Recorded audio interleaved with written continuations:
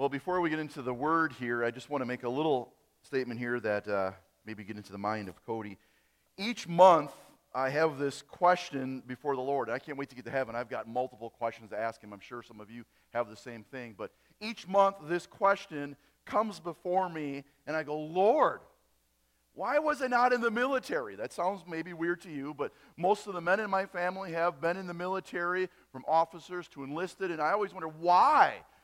So there's twofold reason. One is because of it's in my genes. Everyone's been in the military, so why aren't you in the military? So once in a while, once a month, literally, I'll be like, Lord, why wasn't I in the military? Even for a couple years.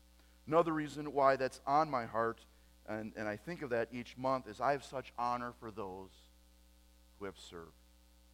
And tomorrow is a special day for veterans who have served, and we want to take a moment and thank you and honor you. And it is a beautiful day out, isn't it?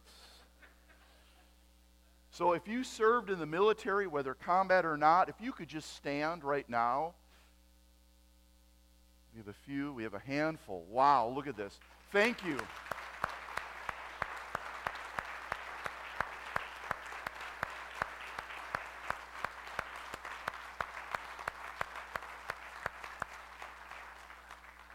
Trying to see who's all here so I can shake your hand on the way out. I encourage you, young families, train your kids to thank the vets, right? Thank you for serving.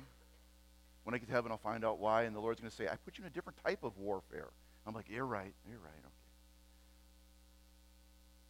Let's pray before we get into the Word. Lord, we do thank you for those who have served and are serving right now. Some protecting this state and this land that we live in. The freedoms that we have seem to be at risk each day. The political calamities around us are just perplexing sometimes. But we thank you for those in this congregation who have served. Some of these men and women that stood up, I know their positions, what they did. Army, Air Force, Navy, Marine, Coast Guard, National Guard, I know what they did, and Lord, we thank you for them. You're very honored. They're here.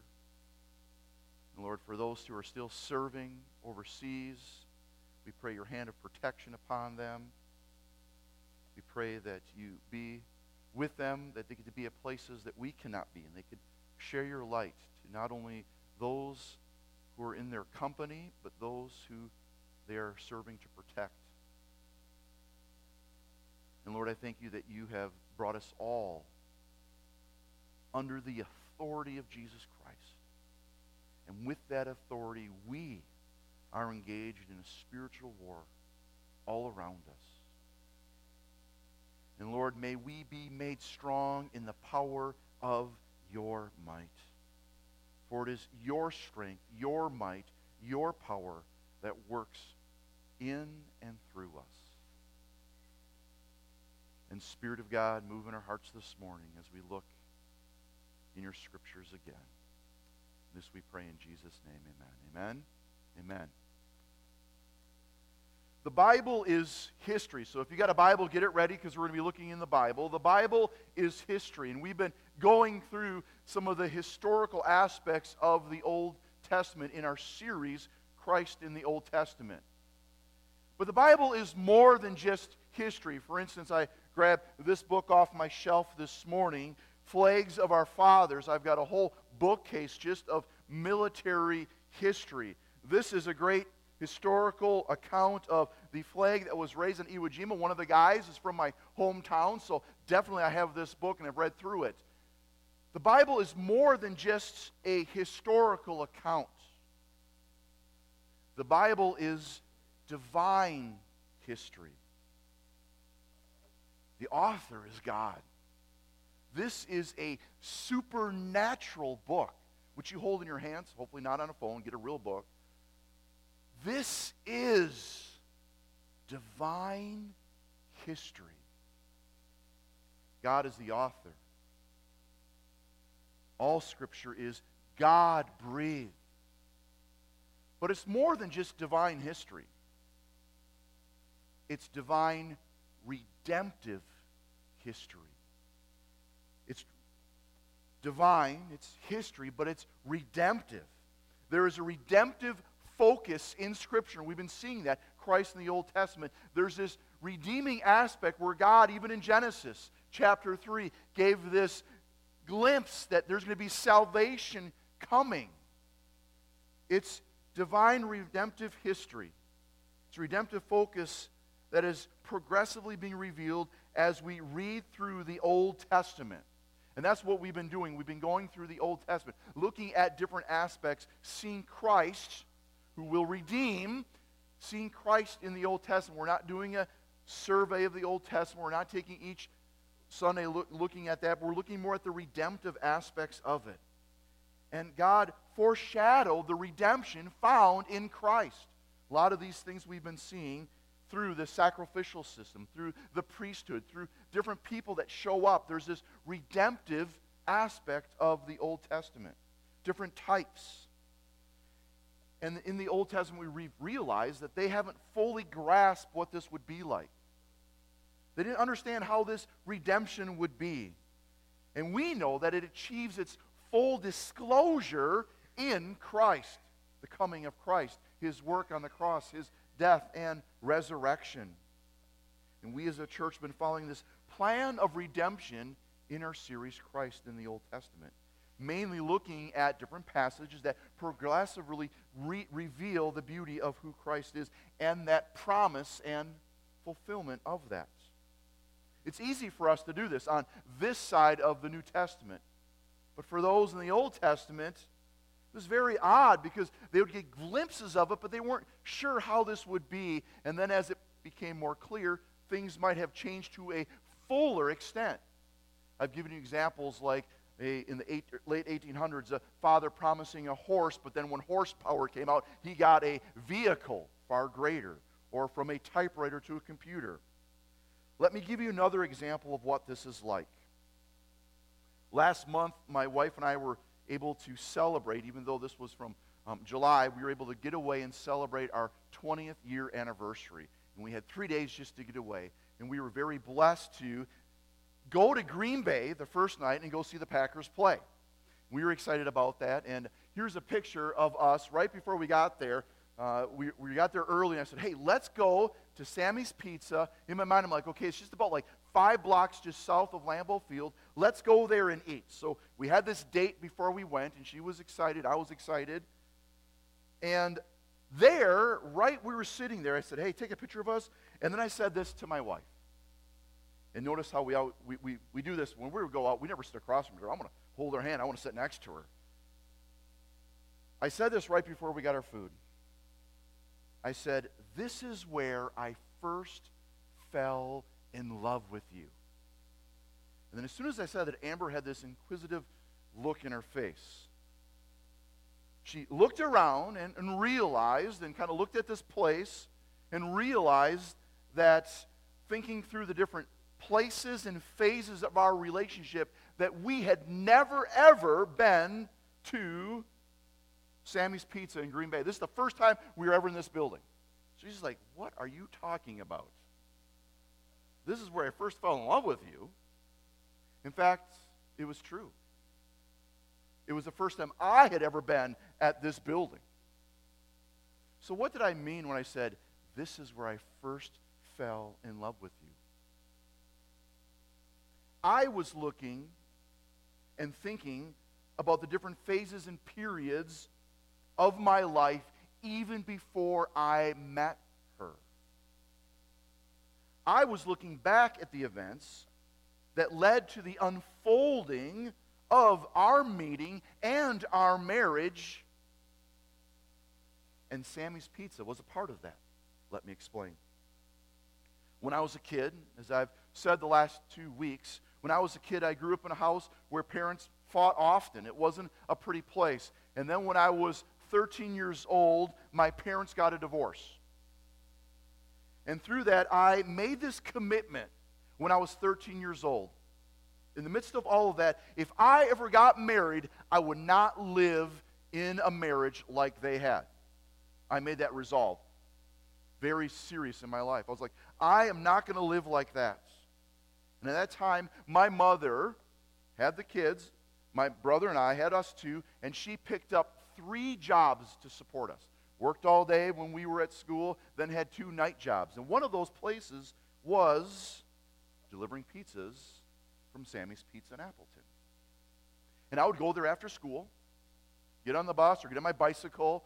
Yeah, it was the bicycle. I didn't drive the bus. I'd do the city bus once in a while when it was snowing, but I loved being on my bicycle. So I get on my bicycle, go downtown Appleton, and sit at Sammy's Pizza. And there I'd sit in the booth, do my homework, and enjoy the smell of pizza.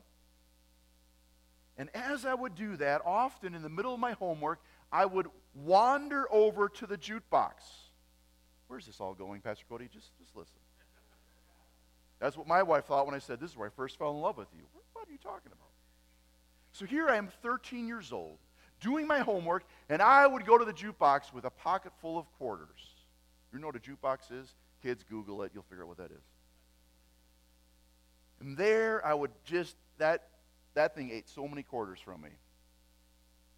But the most frequent song I would play was by a band called Journey. Anybody know who Journey is? Okay, back in the day.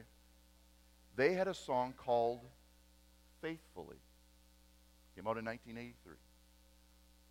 And I would play that song again and again to remind me and reinforce the resolve that someday when I get married, no matter what happens, I will be faithful to the covenant. So as a little boy, 13 years old, that song reflected my dedication to have a good marriage and be faithful to God and my wife. And on my wedding day, I almost played that song. I know how to play it, even most of it today. I was ready to play it, but we decided not to do that. We did worship songs instead of a song by Journey.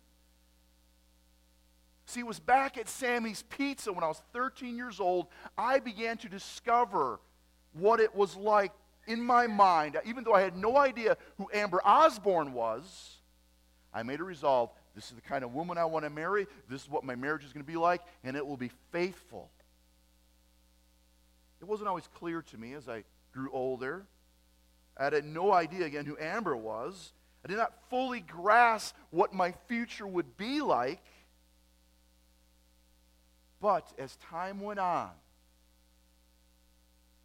it was revealed progressively the type of woman that I wanted to marry.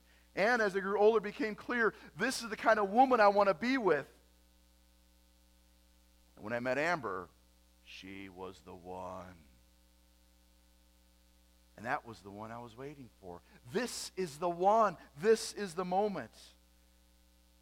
And the promises that I made even before I met her became clear and revealed and unfolded in front of me. And it was a fulfillment found in my wife, Amber. This was an unfolding, progressive nature of my relationship with Amber even before I met her.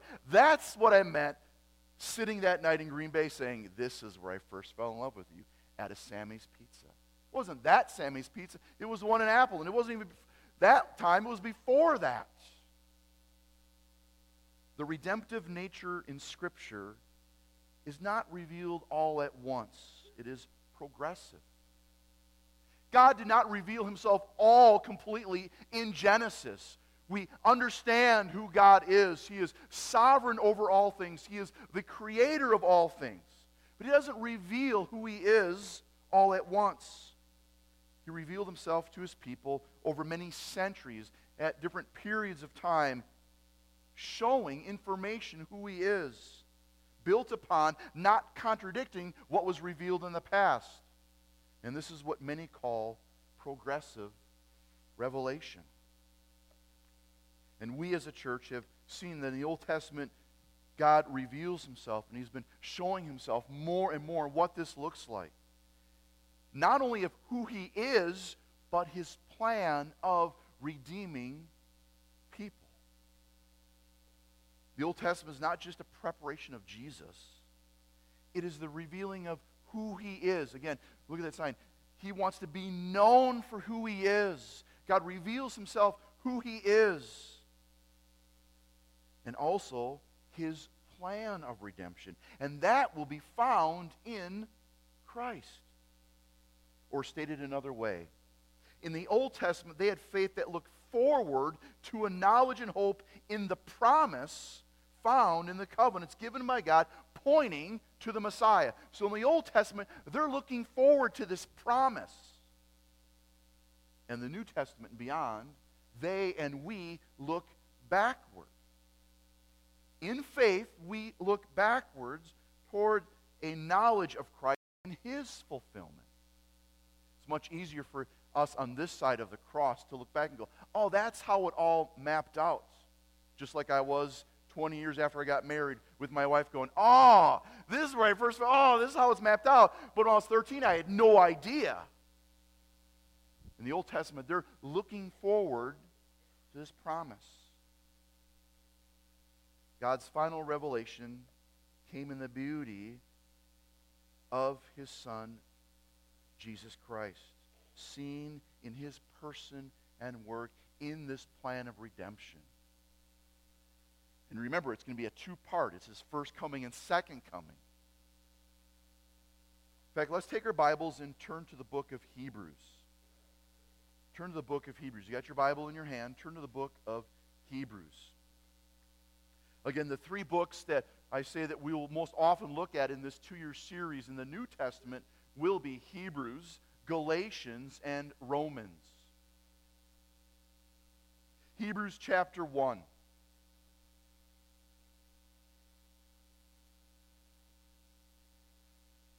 In the past, God spoke to our forefathers through the prophets at many times and in various ways. So here we have talking about the Old Testament. In the Old Testament, in different ways, He spoke to them. He showed them. He began to reveal Himself and His plan of redemption to them in various ways, in different periods, through different covenants, through different people, through different prophets.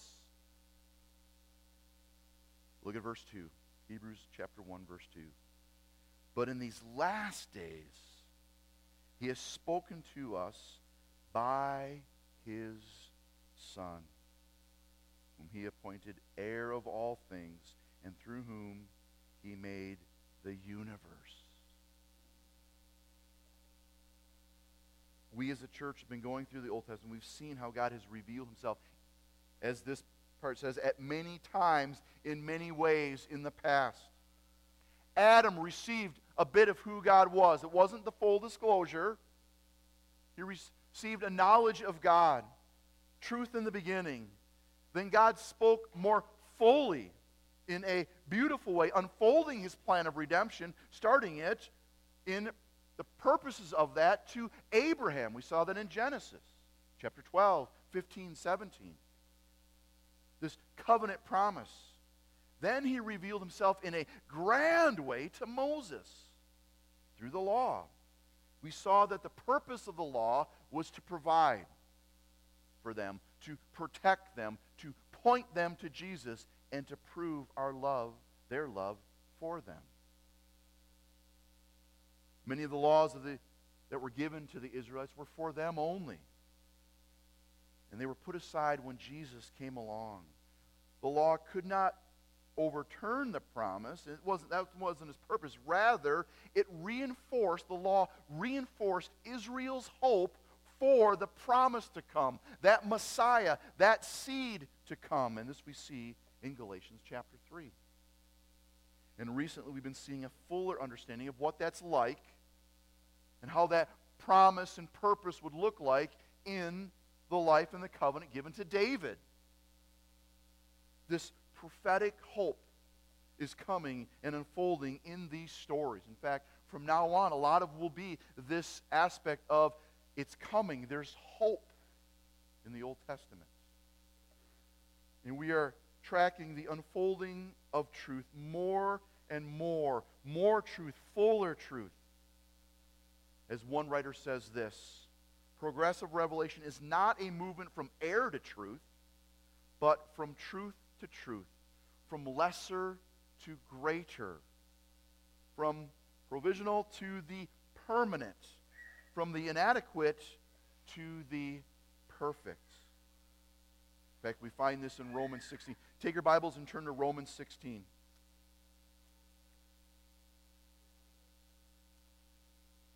got my Finn Bible here, so the pages are...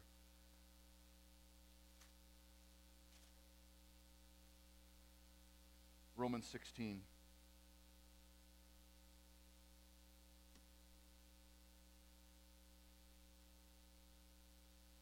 Starting with verse 25.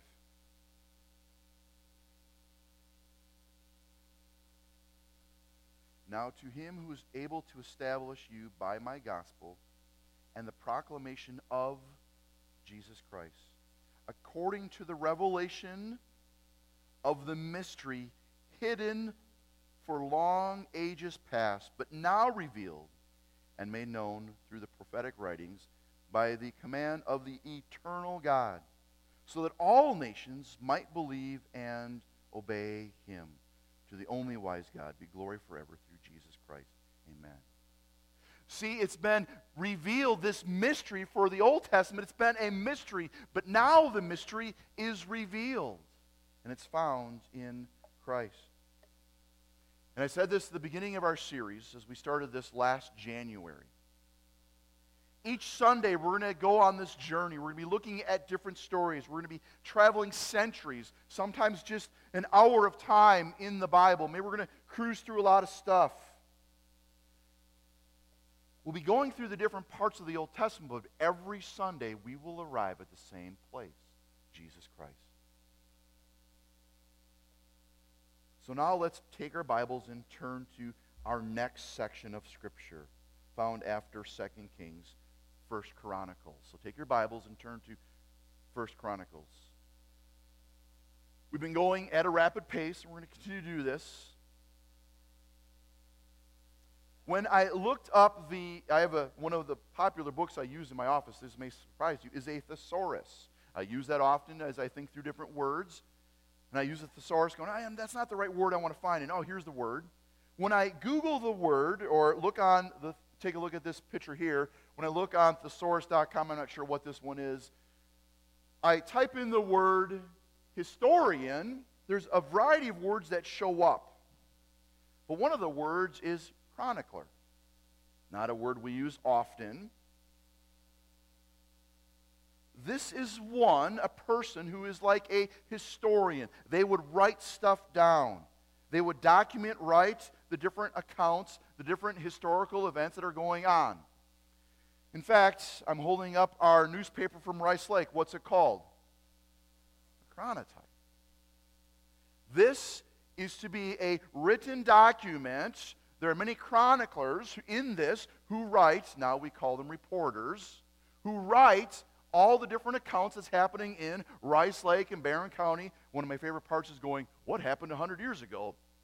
Sally Joe's cow got on Main Street, and they found it and brought it back to the farm. Stuff like that. This is a newspaper that documents the happenings of our era. So now we're getting to the point in the Old Testament where, remember the storyline, there's 11 books that cover the storyline. And towards the end there we got 1st and 2nd Samuel. We got Eli, Samuel, then all this stuff that's happening, and then there's going to be Saul and David, and then we got 1st and 2nd Kings. That ends the storyline. And then we got 1st and 2nd Chronicles. This is a retelling of that. Back in the days, they didn't have technology like we do, so they would have a chronicler who would sit in the corner of the throne room at times and document everything. Or they would go to different battlefields or different important times, and they would go to locations and write the events of the day. In fact, in the Jewish Bible, in the Hebrew here, for this is called the records of the day. This is 1st and 2nd Chronicles. Because we're going through the Old Testament at such a rapid pace, I want to show you a clip from Right Now Media. How many of you know what Right Now Media is? Okay, those of you that don't have your hands up, we have provided for you as a church this great resource. In fact, a lot of people are doing Bible studies, looking at the videos, apologetics, stuff for their children about the Bible. This is free for you online. It's like a Netflix for children. In fact, do we have a picture and example of that, or are we just going to go into the video? Is the video? Oh, there we go. So here is an example of Right Now Media. So I encourage you, if you don't have that, don't talk to me because I don't know how to do it, but talk to someone else on staff. They know all this stuff. I don't know what's going on. So we got this, the Bible Project. They go through each book of the Bible, and they show you and kind of give you, here's the overview. And I would encourage you, as we go to the next book, look on our schedule. We have a map, a calendar of where we're going through this series, Christ in the Old Testament. Look at the next one. Here's an example of this. Take a look at this little video clip.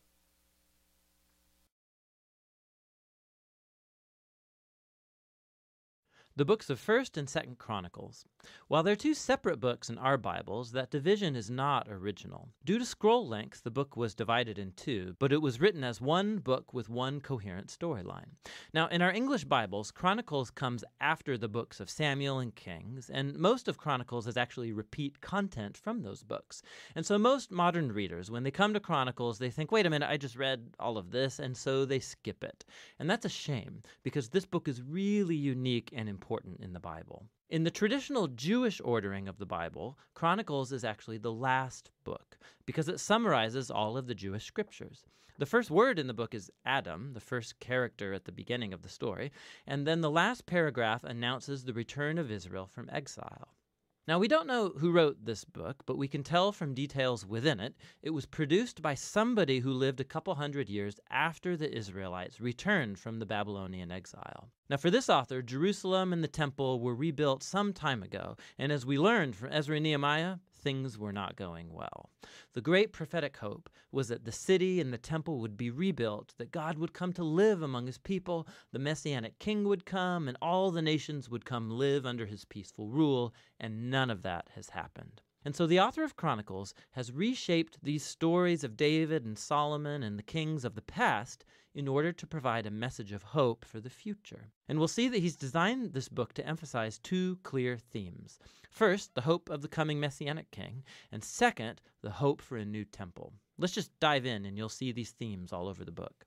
1 Chronicles begins with 9 chapters of genealogies, long lists of names. And you'll read these and think that this is kind of boring, and that may be true for you, but actually they're very, very important. The author is summarizing here the whole storyline of the Old Testament by naming all of the key characters in the stories. And as he does so, he shapes the genealogies to emphasize 2 key lineages. First is the line of the promised Messianic king. So lots of space is dedicated to tracing the line of Judah that led all the way to King David, to whom the Messianic promise was given. And then from David, the author traces that line up into his own day. The other family line that receives lots of attention here is that of the priesthood, the descendants of Aaron, who, of course, served in the temple. And so right from the start, you can see the 2 main themes, the author's hope of the Messiah coming to build a new temple, and it's rooted in these ancient genealogies. Now, after that, the author moves into the stories about David, and most of these are going to be familiar to you from the book of Samuel, but again, there's some really important differences. So first of all, the author leaves out all of the negative stories about David, where he's portrayed as weak or immoral. So Saul chasing David around the desert and persecuting him, the story of David's adultery with Bathsheba and then murdering her husband, all of that is gone. And what's left are the stories that portray David as a good guy. And not only that, there's also new additional material that you won't find in the book of Samuel that shows David in a very positive light. So there's a large block of chapters where David makes preparations for the temple. He arranges resources and builders and Levites and choirs. And not only that, the author also portrays David as a Moses-like figure. God gives David plans for building the temple just as he gave plans to Moses for building the tabernacle. So why all this new material about David? The author's not trying to hide David's flaws. He knows that anybody can go read about them in the book of Samuel. Rather, he's trying to portray David as the ideal king in order to make him an image or a type of the future Messiah from the line of David. It's very similar to how Jeremiah or Ezekiel spoke of the coming Messiah as a new David. This is most clear in how the author retells the story of God's covenant promise to David in 1 Chronicles 17. When you compare this story with its parallel in 2 Samuel 7, you'll see that the author of Chronicles is highlighting that neither David, nor Solomon, nor any of the kings from his line were the Messianic king, and that when the Messiah does come, he will be a king like David. And so for this author, these stories about David from the past are what sustain his hope for the future. Go online, finish that. Take your Bibles and turn to 1 Chronicles chapter 22.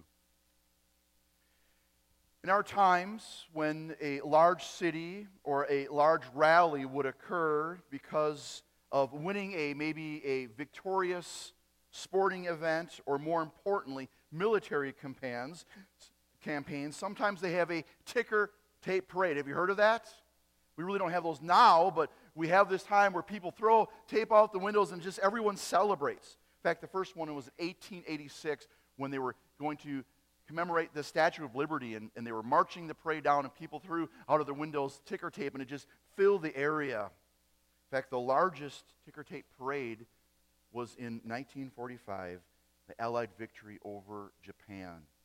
Over 5,000 tons of paper, confetti, and cloth streamed down in victory. We won!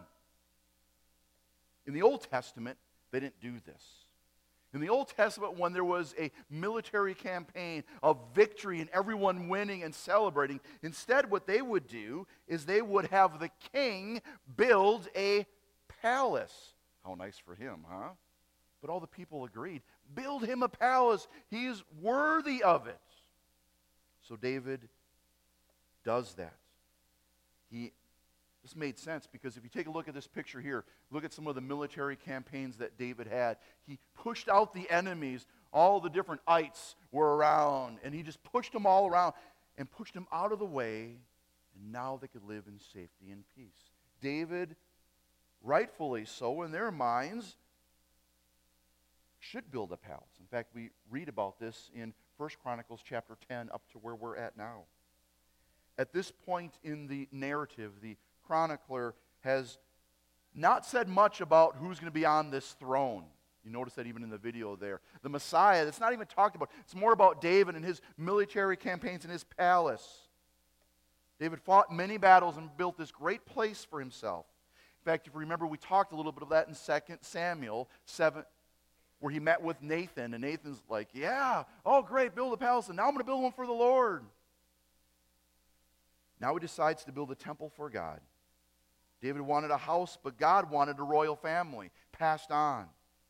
A royal dynasty, not a physical building. David was not to build a house for God. Instead, God would make a house out of David.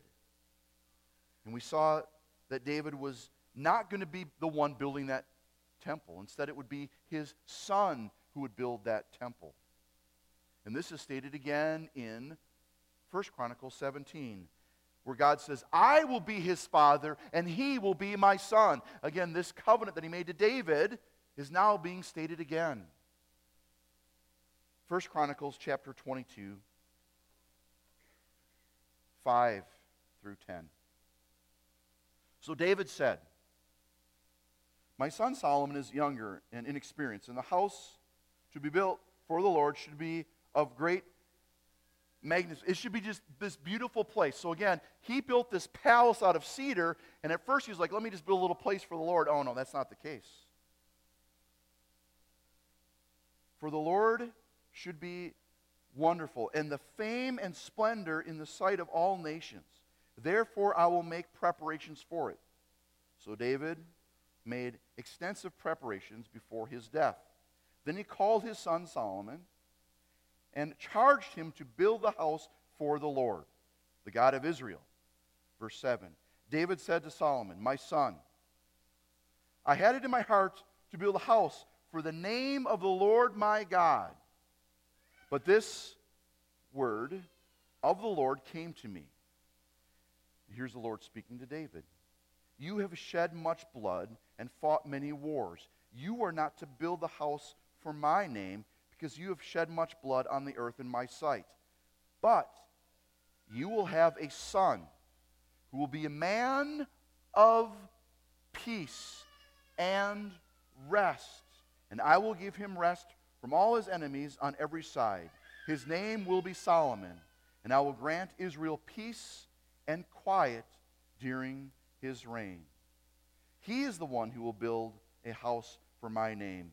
He will be my son. I will be his father.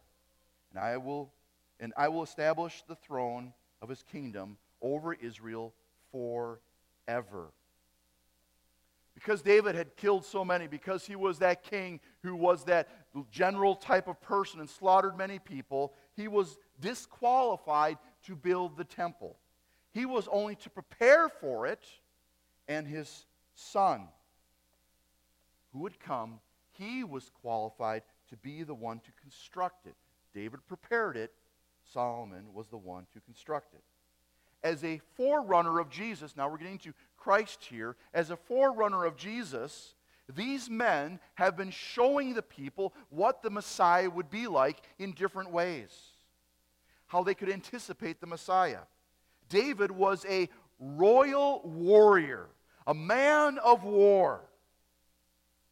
But at this point, it doesn't tell much in this book here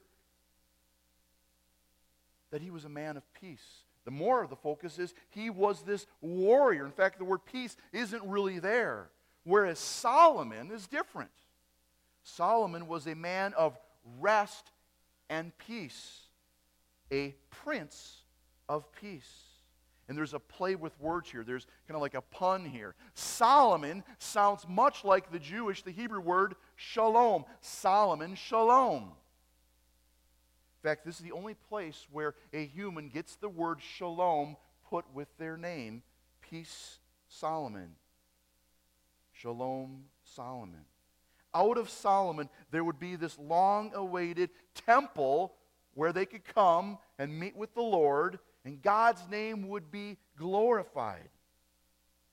How does this point to Christ? These passages relate to Christ in many ways. Take your Bibles and turn to Acts 13. Acts is right after the Gospels. Acts 13:33. Multiple times I take time and I just go, oh, look, the New Testament's quoting the Old Testament. Wow, look at that. Here's a great example of this. Acts chapter 13, verse 33. Let me do verse 32 here. We tell you the good news. The gospel is that word, that evangelion. We tell you the gospel, what God has promised to our fathers. So the good news, the gospel, was in the Old Testament. He has fulfilled for us, their children, by raising up Jesus. As it is written in the second psalm, you are my son. Notice how it's capitalized. Today I have become your father. The fact that God raised him from the dead, never to decay, is all stated in his word. As he goes on. It's interesting that Acts 13 quotes Psalm chapter 2, which quotes 2 Samuel 7, which is found again in 1 Chronicles 17 and shows up in our passage today. This is all about building up, progressively revealing who Jesus is in this line. He would come from David. He would be a man of peace. And this is the great Messiah. Let's go to Hebrews. I have more passages, but because of time, let's go back to Hebrews chapter 1. Hebrews chapter 1.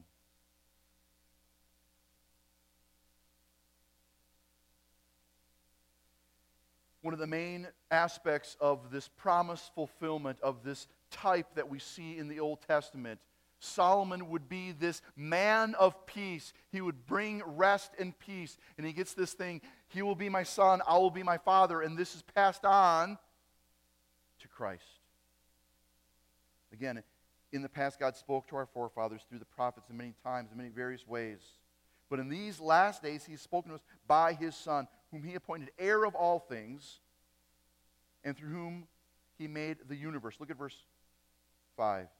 Or let's go to 4. So He became much superior to the angels, as the name has inherited is superior to theirs. He is greater than angels, greater than all the other ones that have come before.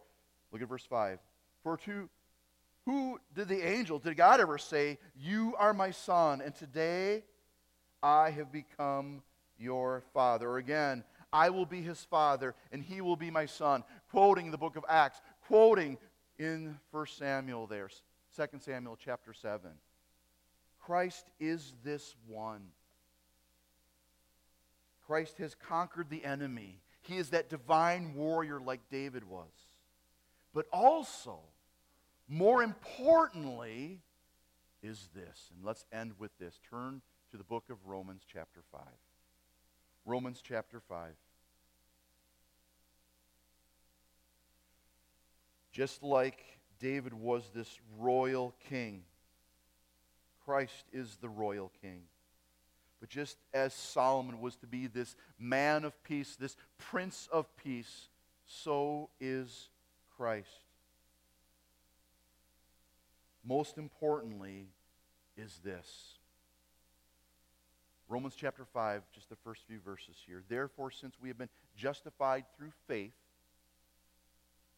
we have peace with God through our Lord Jesus Christ, through whom we have gained access by faith into this grace in which we now stand. And we rejoice in the hope of the glory of God. Christ has brought us peace and rest and harmony between God and man. Christ is our peace. Christ is the Prince of Peace. He is the one.